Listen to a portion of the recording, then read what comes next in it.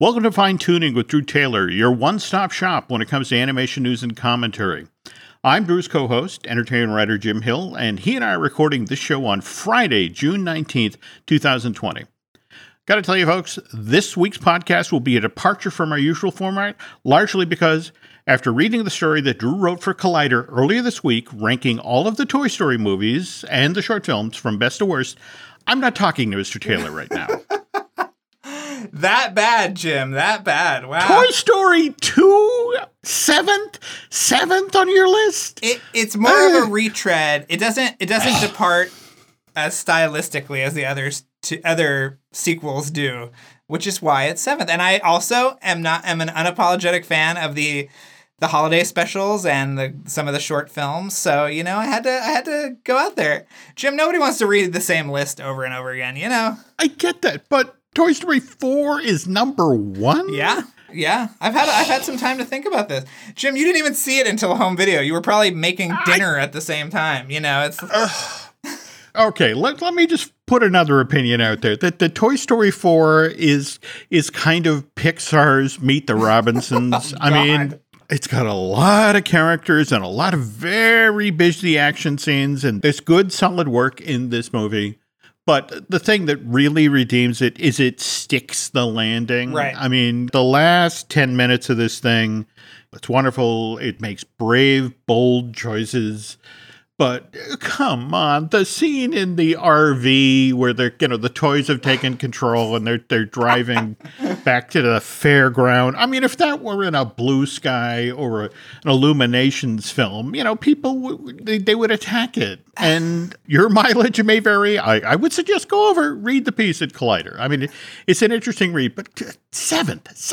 Who knows, Jim? There may be future installments, and I'll have to redo this list. And maybe when I do that, I'll take a long, hard look at myself in the mirror and reposition Toy Story 2 just for you, Jim. Just for you. All right. That's all. Also, just the Toy Story 2 looks really rough these days. Almost rougher than the first one.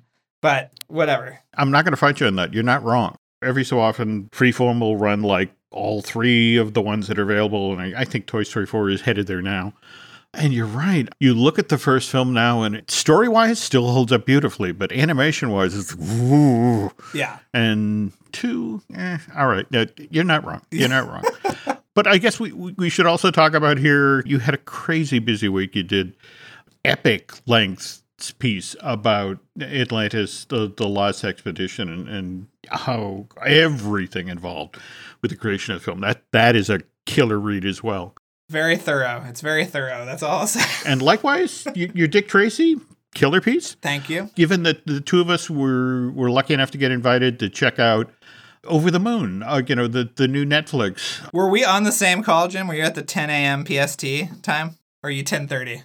I think I might have been 10. No, wait a minute. I was 8:30 and 10 a.m. Oh, okay, great. Cool. Yeah. All right. So we're on the same page.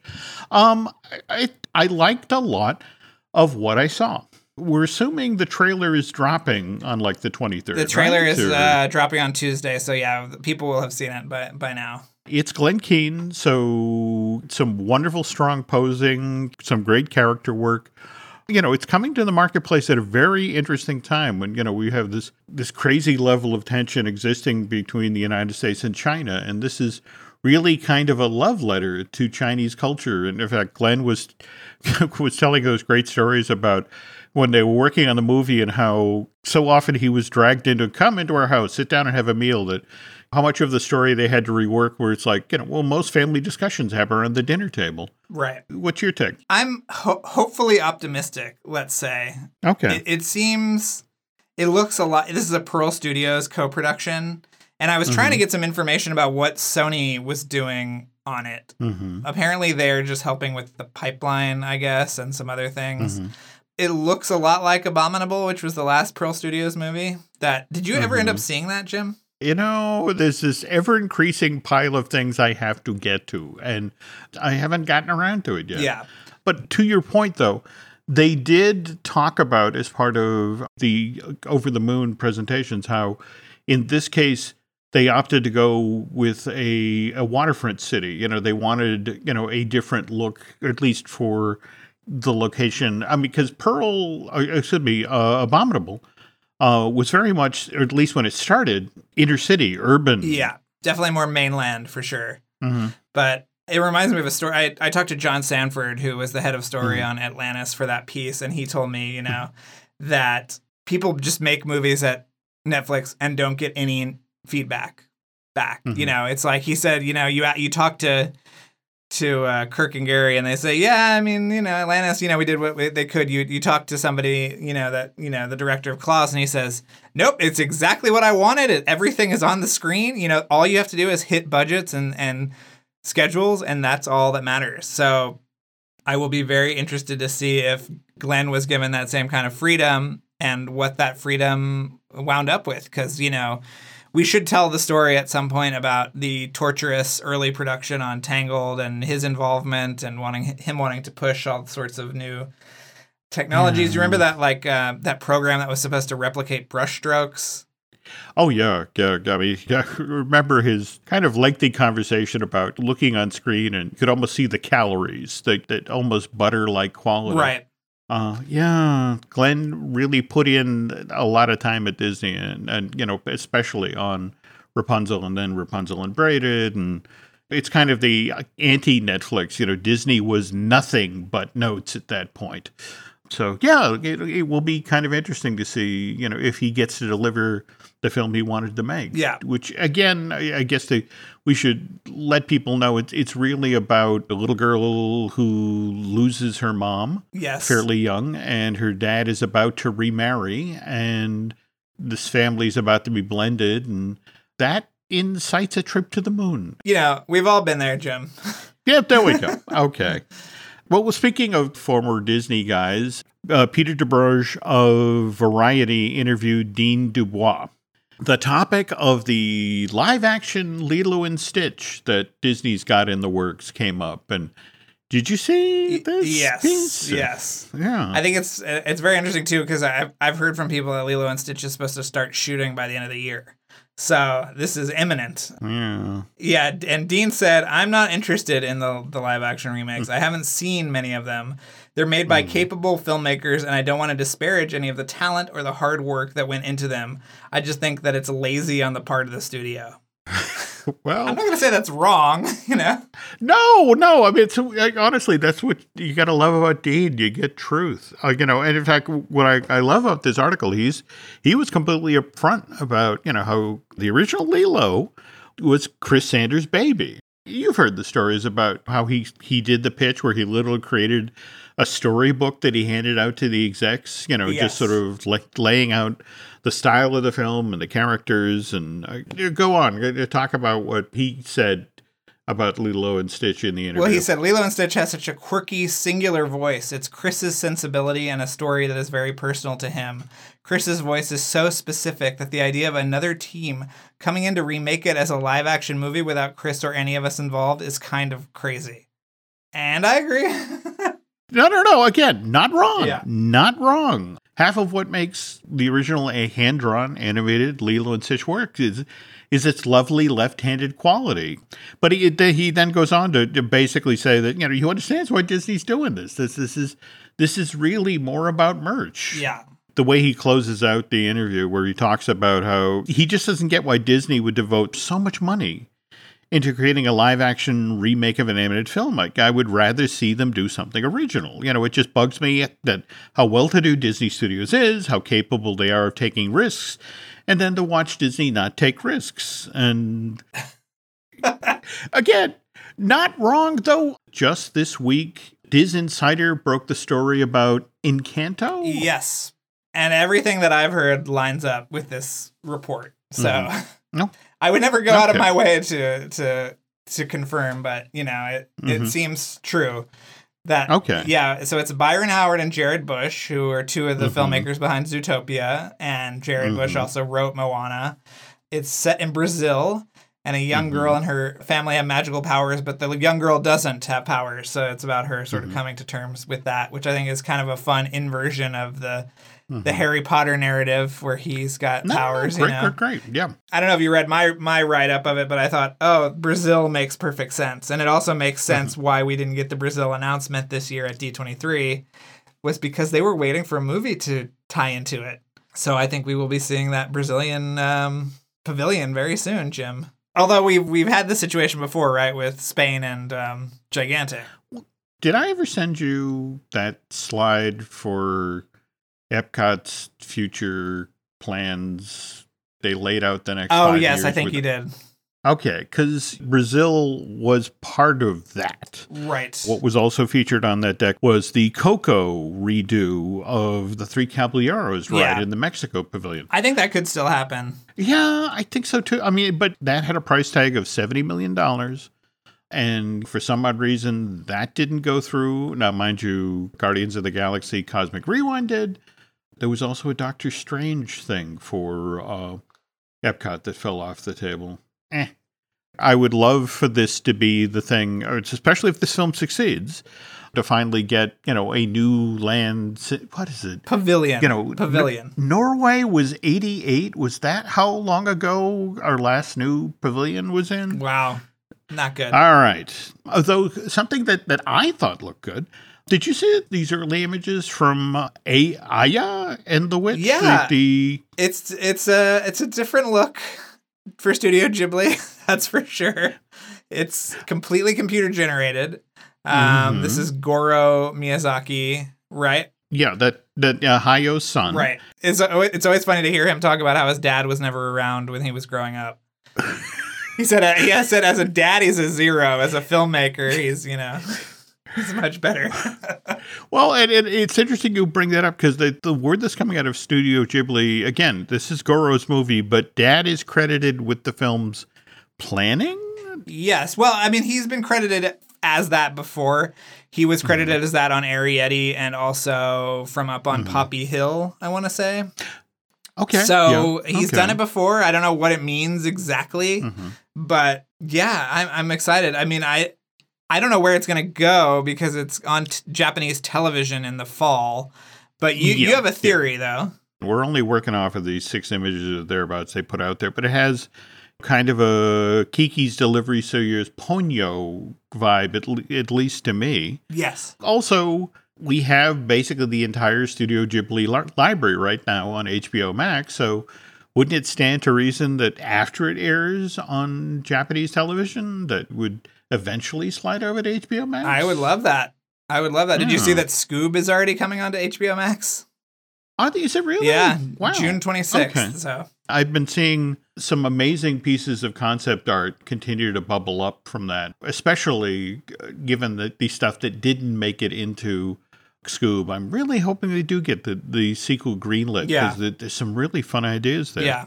The double back for Sector Anya and the Witch supposed to be shown at Cannes this year, but again, so was Pixar's Soul. And when's the last time we heard anything about that? Jim, how many question marks do we have in terms of movies in general, but also Disney's slate? Like, do we really think Mulan is going to open next month? That seems insane to me. Yeah. I forget which rep for the studio was talking about, they're like, we're very confident given that Tenet is going out ahead of us. That'll be the canary in the coal mine, and we'll know what to expect, opening the next weekend with Mulan. And of course, that didn't happen, or isn't going to happen now. Mulan is now in the lead position. And just this past week, just to watch all of the negative press, the pylon for AMC, where it's like, it's too political to insist that people wear masks and how they had to go into full retreat. So, what is it? As of today, they've rescinded that, right? Yeah. You have to wear a mask. You want to know something funny, Jim? Somebody posted the email address of the CEO and president yesterday. And I sent him an email and I said, this is crazy. We're going to cancel our AMCs, whatever. And he actually wrote me back today. And he said, he said, Drew, we've heard you. And he sent along the press release. So, I mean, I give him credit for that. I mean, who knows how many of those emails he got. And he responded, and that means a lot to me. So it takes a big guy to admit that they made a mistake. And the interesting thing is because they bent on this issue, Regal bent on this issue, and I think Alamo all the way through was like, no, folks are going to have to wear masks to come back into theaters. So, right. Okay, given what you've read about the social distancing and, simplified menus and that sort of thing, are you headed back next month? I mean, I will be headed back if my job demands it of me, but I am in no hurry to go back. I mean, you and I have heard things about things being locked down again by the end of the month. So, I mean, I'm not... We're only halfway through June, It's like we've got so much more to go. And I know. And in 2020, a startling reversal is not a startling reversal. It's like, oh, well, things have suddenly changed. That means it's Tuesday. Right. That's the world we live in. Well, now. and everything is so much can be changed so quickly. It's not like we're striking prints and getting them out to theaters and this and that. It's like literally you turn on a switch on a Thursday, Mulan is in the system, and that's all the kind of prep you need, and so I don't know why they wouldn't be flexible, and it's like, if they're not ready, they're not ready. If people aren't going to go, they're not going to go. And, we just kind of wait it out. But, it is sad. I would have been at Comic-Con this week and we would have had Annecy. Well, now it's interesting you bring that up because you got to see the panel that they did over there for Connected, the new Sony animation project. And you loved that, right? I loved it, Jim. I thought it was amazing looking. I really do think that this is their next Spider-Verse.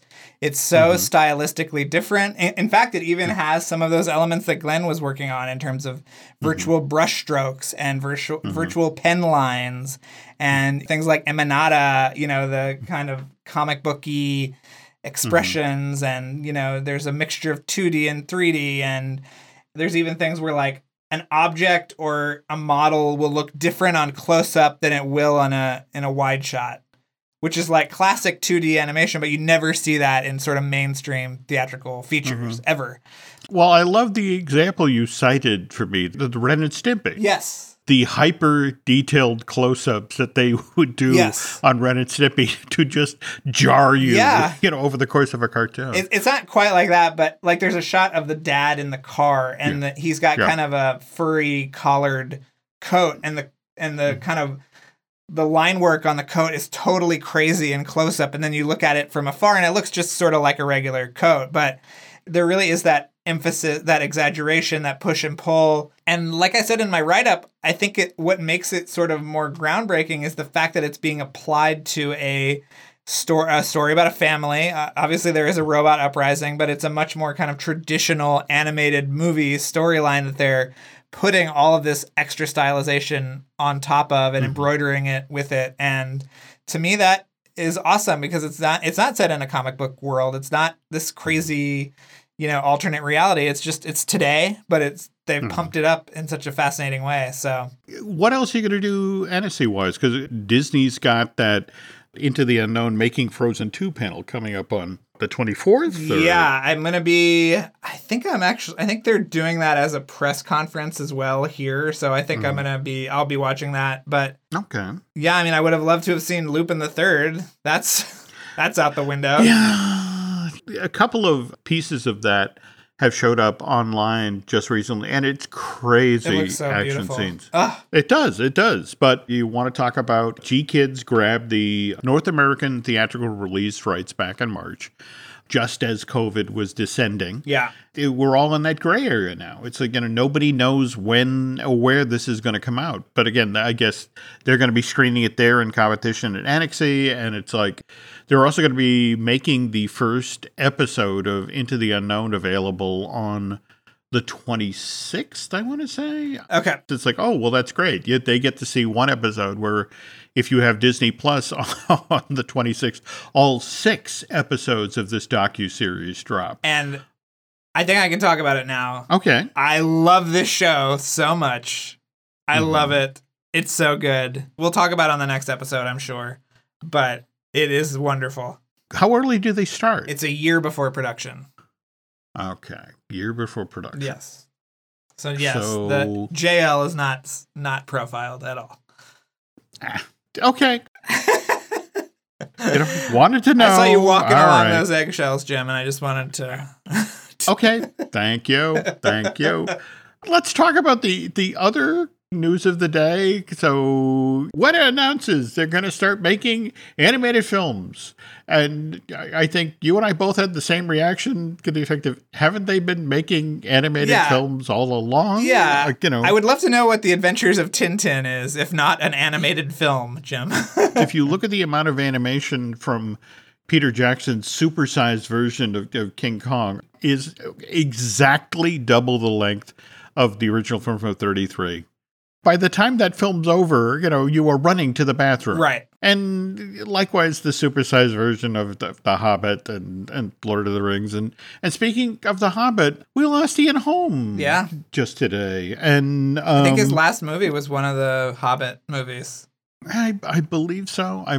But you were the one who pointed out earlier today that he's Skinner in Ratatouille. Yeah. There's nothing about that performance that makes me think of the physical, Ian Holm. Mm-hmm. He could literally do it all. Yeah. You brought up Time Bandits. He was also in Brazil. Naked Lunch. Yep. He has that great scene with Peter Weller where he says, "This entire conversation is being held telepathically." Where they're just talking out loud. I mean, he's an amazing Fifth Element. I mean, what a guy. Yeah, it's such a loss to leave that kind of body of work behind. I mean, speaking of things and people that we lost too soon, when Drew and I get back, we're going to take a look at Walt Disney Feature Animation Florida. Hey, it's Kaylee Cuoco for Priceline. Ready to go to your happy place for a happy price? Well, why didn't you say so? Just download the Priceline app right now and save up to 60% on hotels. So whether it's Cousin Kevin's Kazoo Concert in Kansas City, go Kevin, or Becky's Bachelorette Bash in Bermuda, you never have to miss a trip ever again. So download the Priceline app today. Your savings are waiting. Go to your happy place for a happy price. Go to your happy price, Priceline. A couple of quick animation news items before we get to the feature. Drew, I actually did something I promised I'd do. I went and looked at the BMO thing that you said so many nice things about on the last episode. And you're right. I mean, it looks like a really fun expansion, so to speak, of the Adventure Time universe. Yeah. I love how it just throws away like 5 different ideas that any other animated series would have built an entire episode out of. Just in this opening scene. It's like, thing that eats a comet. Moving on. I love that. I love that. Yeah. It's so cute. It's really cute. I can't wait to see it. But just the tease sequence at the moment, or the start before the titles, where you're rolling through the insides of BMO and they do the CG version of his, interior. Yeah. I mean, killer really work. Cool. If this is the first of the Adventure Times for HBO Max, can't wait to see the other 3. Yeah. And speaking of HBO Max, you were kind enough to pass along the trailer for Close Enough, the new adult animated series from a regular show creator, J.G. Quintel. I'm watching this and it's like, where have I seen this before? It kind of hit me. It's like, wow, this is Duncanville, only dirtier. Which isn't, I don't mean that as a slam. I actually like Duncanville. Me too. It's got good writing, fun animation.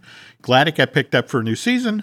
There's been a lot of adult animation lately that includes and we have a small child that we're really bad at raising. Well, it's sort of interesting. It's sort of the opposite of the Adventure Time, where it's literally something that I'm sure could have been made as a single camera sitcom that they just decided to do in animation, which is sort of, I'm not so into that, but I love regular show. I'm very tempted to give this a shot. And obviously I love any kind of new primetime me. You don't have to watch it in primetime anymore, Jim, because it's streaming. So you can watch it whenever you want. But, that kind of like, elevated animated series, I'm very into it. And I think the art style looks good. I'm excited. Yeah, same thing here.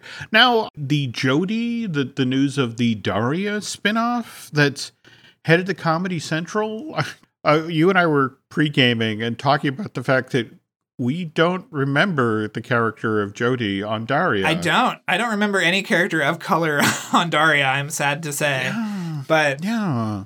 I'm intrigued. You know, you brought up that Tracy Ellis Ross, who's really having a moment right now with Blackish and Mixed-ish and The High Note, right? Yeah. But again, it's what they pitch it as basically a workplace comedy about your first job out of college, and you end up at a tech company and you have to learn how to navigate office politics and be wary of social media. And it's very much the world of today, or at least it was until we were all forced into our homes, right? Because of COVID-19. I was going to say, there are no video stores anymore, so that would not be. No one is working in a video store anymore out of college. No. There you go. So, all right. Well, did you think it was interesting that they're pairing it with Comedy Central, and that Viacom has this new kind of overall approach to animation where it's an MTV character on a Comedy Central platform? I thought that was sort of interesting. Yeah. I also, they're talking about pairing this with South Park. Yeah. Which, okay. Yeah. that I love me some South Park, but especially lately. South Park is getting very white and very old. It is true. Much like yourself, Jim. Yes, every day I look in the mirror. It's like, who is this saggy old gray bastard? Oh, God, it's me. So, on the other hand, I look less and less like Cartman. So, life goes on. Okay, Solar Opposites got picked up for season 3. So for all of us Rick and Morty fans, that's a good thing. You got to watch season 1, Jim. I got to tell you. That'll be your homework for this week. Okay, I will do that. On the other hand, Crossing Swords, for me, this was almost out of the Disney Channel playbook where they would renew the show before the first episode airs. Right. Just sort of like season 2, this is how confident we are in it. Whereas you were talking about the fact that it got picked up for season 2 1 week after the first episode aired, and you just explained, yeah, it's good, but there's another reason, right? Well, I think that Hulu just needs content, and these are the only 2 adult animated shows on Hulu. So, I feel like they just need to pump some more stuff out, and I'm sure that Crossing Swords takes for freaking ever to animate, so they probably need to get on it sooner rather than later. Is my other assumption. That's Stupid Buddies, right? The stop motion house. Which have you been watching the Disney Gallery Mandalorian show? I have, and I love that Favreau. I'm blanking the name of the creature, but they are called Blurgs, Jim, and they first appeared in the Blurgs, Ewoks Battle for Endor. I think that was Dan Z's favorite Star Wars movie, actually. But wow. That is really some nerd card carrying. That is a great I am honestly proud of you that you were able to deliver that in one solid. Well, absolutely. As king of the nerds, I applaud that. But yeah, I love that Favreau just felt that, we have to have it look like stop motion at some point in this, because this is where that character came from. Yeah. And I also love that John Knoll, who is the visual effects supervisor, said, I don't know if this is going to work. And it did. I had no idea, but I love that they're in there. I think there's only a couple of shots where they're stop motion, but really, really cool. Well, I literally sent a note this morning to our buddy Dan Z and said that, I just finished watching the last of the 8 episodes of Disney Gallery, The Mandalorian. I almost enjoyed the behind the scenes thing more than I enjoyed the show. Yeah. I really loved The Mandalorian. Yeah. But I love Favreau's story about how basically The Mandalorian is your brother took all of the good characters. All right. So you're trying to tell a Star Wars story with the weird little bounty hunter and the Ugnaughts, and that they came up with this story. Yeah, it's really cool. And I love that thing about the Kenner troop transport. Same thing. But again, it's entertainment for nerds being made by nerds. So it was like, and also that footage of the 501, how they blew their mind by bringing them, they went from watching Star Wars movies to being in Star Wars for television, but even so. Really cool. Okay. You just blew an entire segment I'm doing on Looking at Lucasfilm next week. I'll be there too, Jim. Whenever you're ready, I'll pop in. Okay. Yeah.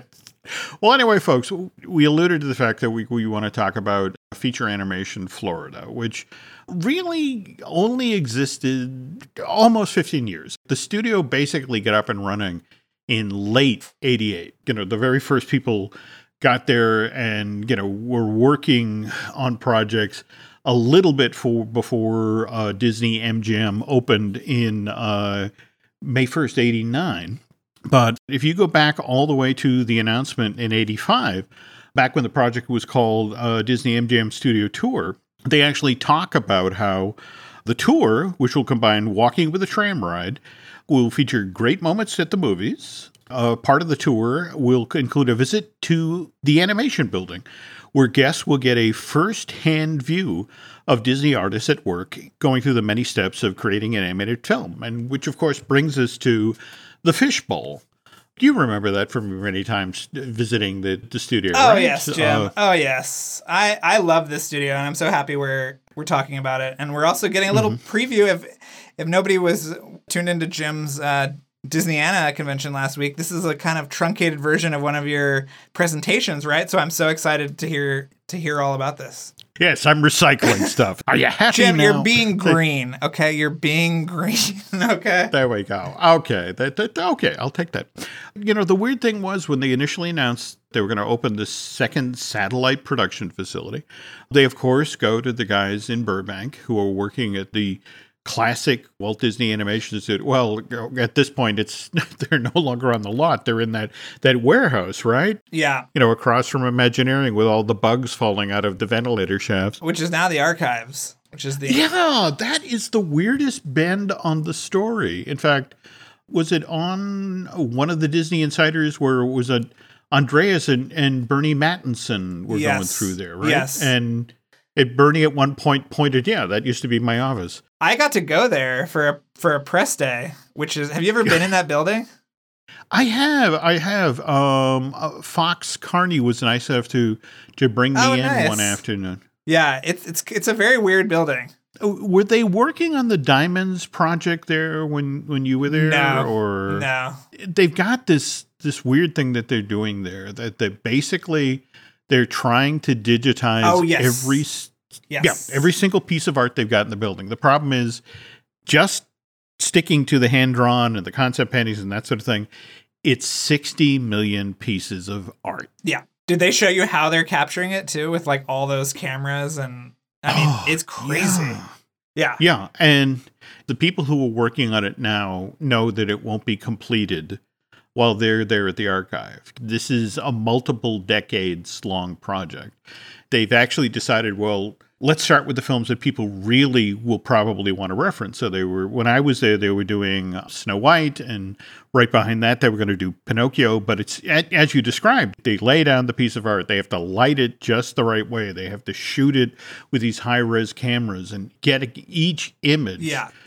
And each layer, too, right? They were showing like, you want to see it with the coffee cup stain? Here it is, It's like, oh my God. And the fact that it's not publicly available, it's only internally available. I think I think it's only available to DCP and to Pixar and Walt Disney Feature Animation employees. Yeah. I mean, it's crazy. When they're done, what an amazing resource. Yes. But at the same time, when I was talking with them, it's like, well, what do you do now in this world of Disney is doing CG? What do you do with the wireframe? What do you do with the rendering? Can he kind of blink to me? It's like, we're working that out. Yeah. We're trying to figure it out. Well, they also have a lot of dimensional stuff, too. Like there's Nightmare Before Christmas stuff. There's Frankenweenie stuff. Crazy. Yeah. Well, we're off topic, Jim. But sorry about that. We are off topic. Though, oddly enough, again, this is the building that they go into to try to recruit people to go to Florida. And everybody's like, I have a house here in California. I have parents that I have to take care of. My kids are in school. Right. In the end, isn't it just Mark Henn who's willing to relocate? And seriously, Mark had only started at Disney Animation back in 1980. So, he was relatively young into his career and he could move. But this meant that in order to staff up the studio, they were getting a lot of kids straight out of school. Yeah. They were enthusiastic, but they didn't necessarily have a lot of experience. And so as a direct result, it was like, well, we can't really put these guys to work on their own film yet, but we can do shorts. And in fact, what was it? The first short that was made there was Roller Coaster Rabbit, right? Yes. Rob Minkoff. Which played in front of Dick Tracy. It all comes back, Jim. It all comes back. And again, by the way, I love the fact that you did mention in that article that ticked off Steven Spielberg and potentially derailed everything that they were going to do with Roger Rabbit true. after that. It's sad, but true. Yeah. Yeah. But anyway, so they finished the short. And so at this time, you may remember the Prince and the Pauper, the Mickey Mouse featurette that ran in front of Rescuers Down Under. The plan was at Disney that was the first of a series. They'd already lined up the next two. In fact, the next three, in fact, again, to double back to another great Drew Taylor story, the one you did about the Goofy movie. Mm-hmm. Remember how Kevin Lima talked about the thing that he was working on, the Goofy of the Apes? Yes. That was supposed to be another featurette. Okay. They were going to follow the Prince and Pauper with Mickey's Arabian Adventure, which was going to be, the idea was that was going to be put with Aladdin. Okay. Then for 93, they were going to put out a Mickey as Christopher Columbus to honor the 500th anniversary of Columbus discovering America, which would have gone over so well today. That was going to be in front of 1492 Conquest for Paradise. Oh, wow. I am Gérard Depardieu, Christopher Columbus. Yeah. Correct me if I'm wrong. Tom Selleck is Ferdinand? He was in the other one. He was in Christopher Columbus: The Discovery. My mistake. Do you remember there were two Christopher Columbus movies that came out at the same time? Okay, because we really needed it. Yeah. Oh, yeah. There were so many unanswered questions. Yes. But anyway, so they're working on the feature when suddenly word comes down the pipe, like, hold everything, stop. We are behind schedule. We are ridiculously behind schedule on Beauty and the Beast, and you guys need to do a sequence for us. And the sequence they gave them was Kill the Beast, which, if you remember from the film, it's Gaston riles up the villagers, and they march through the forest, and they get to the Beast Castle and knock down the door with a log while they're singing. And, again, the guys at the studio were thrilled. They were finally going to get into the big leagues. To this day, I can't get a straight answer as to what exactly happened, how this happened. There were some big animators on that too, Jim. Like people that are still at the studio right now. Mm-hmm. So we got to track. I think Alex Cooperschmidt. Have you ever talked to him? He's great. I think he worked on that scene. So we'll figure it out, Jim. Okay, because as the story goes, folks, somehow the crew in Florida. I mean, remember, you've met these villagers in Beauty and the Beast. You've seen them in the opening scene where, bonjour, bonjour, bonjour, bonjour, bonjour, the whole 7-minute long bell number. So you're meeting them again when, Gaston goes and riles them up. But here's the thing. The folks in Florida hadn't seen the finished footage. They were working off of the model sheets that they had been sent for the villages. And to this day, nobody understands how this happened, but they got the old model sheets. The character design had advanced over the course of the film, but they're going off of the old model sheets, and so they put together their version of Kill the Beast, and they're sending the footage back out to California, and California's like, what the hell is going wrong? Why don't your characters look like our characters? And it's like, well, we're working off the model sheets that you guys sent us. They had to do, out ahead of the November 1991 release of Beauty and the Beast, this really come from behind rescue mission. And as you were pointing out earlier, Drew, it didn't entirely work. No. The villagers still, the villagers in the middle of the movie do not look like the villagers at the beginning of the film. And once they get inside the Beast Castle and have that elaborate slapstick fight, they look different again. Yeah. They look more like the villagers from the beginning. But again, success forgives all mistakes. And Beauty, the original hand-drawn version of Beauty and the Beast, huge success, first animated film nominated for a Best Picture Oscar. So it's like, okay, all right, we're willing to overlook this happens, but we also now need your help on Lion King. Mm-hmm.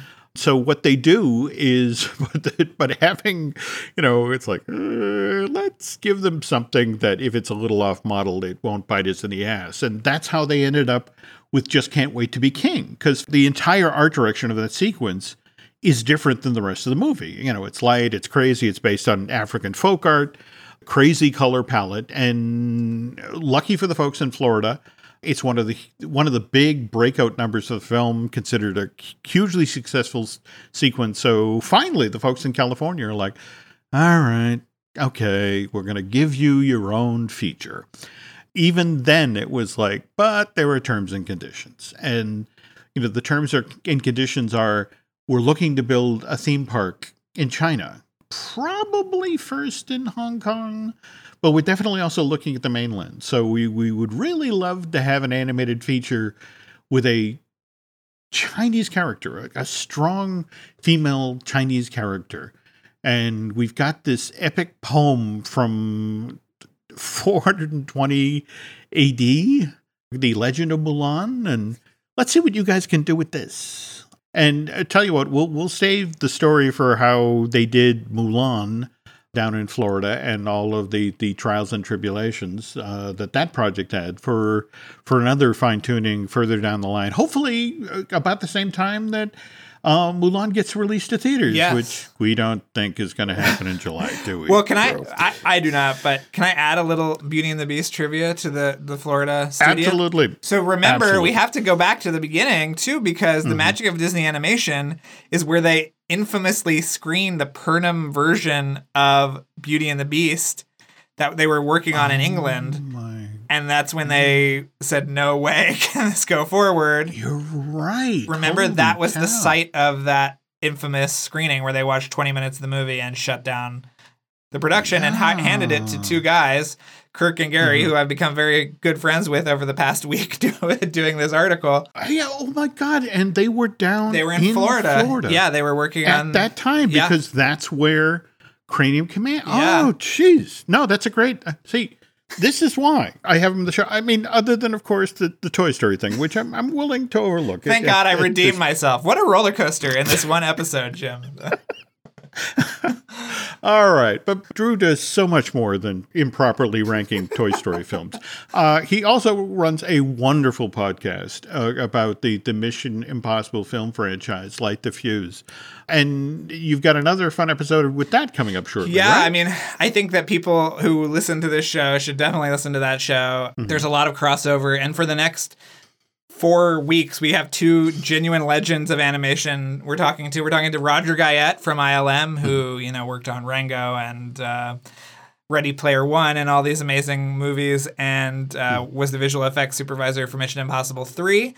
And then after that, a really cool interview with Gary Rydstrom, who is a legend. He has won 7 Academy Awards. He won 2 Academy Awards in the same year, Jim. So he is amazing, and he actually talks a little bit about Newt. Oh. And he talks about some theme park stuff, and when I asked, I said, were the aliens in Lifted, which is the short film he directed for Pixar, were those the original models for the goo people in WALL-E? And he said, yes, they were. He said, you are the only person to ever bring that up, but that is 100% what they are.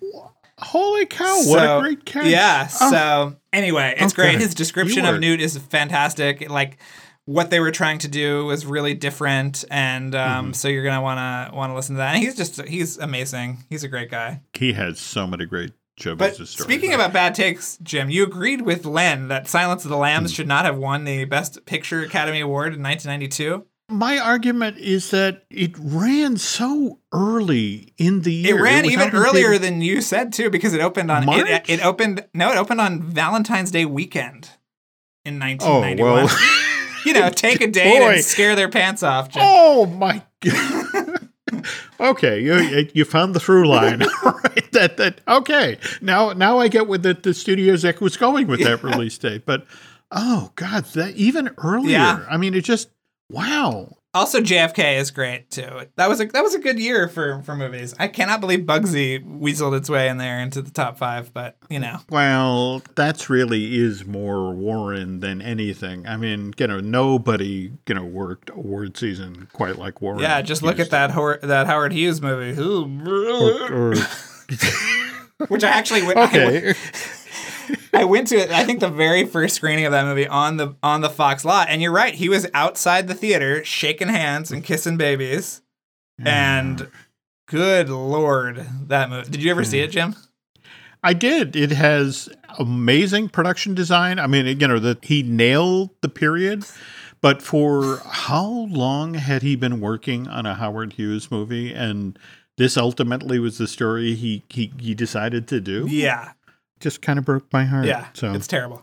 Anyway. Well, again, all right. So please put that on the calendar show. Those are, folks, cannot miss episodes of Light the Fuse. And on our side of events, we also got some stuff you might enjoy. We got Disney Dish with Len Testo. We got Looking at Lucasfilm with Dan Z. Marvelous Disney with Aaron Adams. And this weekend, I have to get a hold of Dustin. We need to knock out a new Universal joint, and likewise, Shelley Valladolid. We're long overdue to do a new I Want That. So, going to be a busy time. Lots of new product heading your way, and yes, there is still the sorry you missed it, and I am working on it, and we will get this done. Otherwise, oh my God, Drew Taylor will travel 3,000 miles and kill me. I know. Feed me to the bear that keeps walking through my yard. So anyway, folks, if you could do Drew and I a favor, if you could head over to iTunes and rate and recommend the shows, that helps raise their profile and get us additional listeners. Likewise, if you really, really like what you heard here, go to bandcamp.com and subscribe. Thanks for listening, folks. And again, Toy Story 2 does not deserve to be 7th. I'm just saying.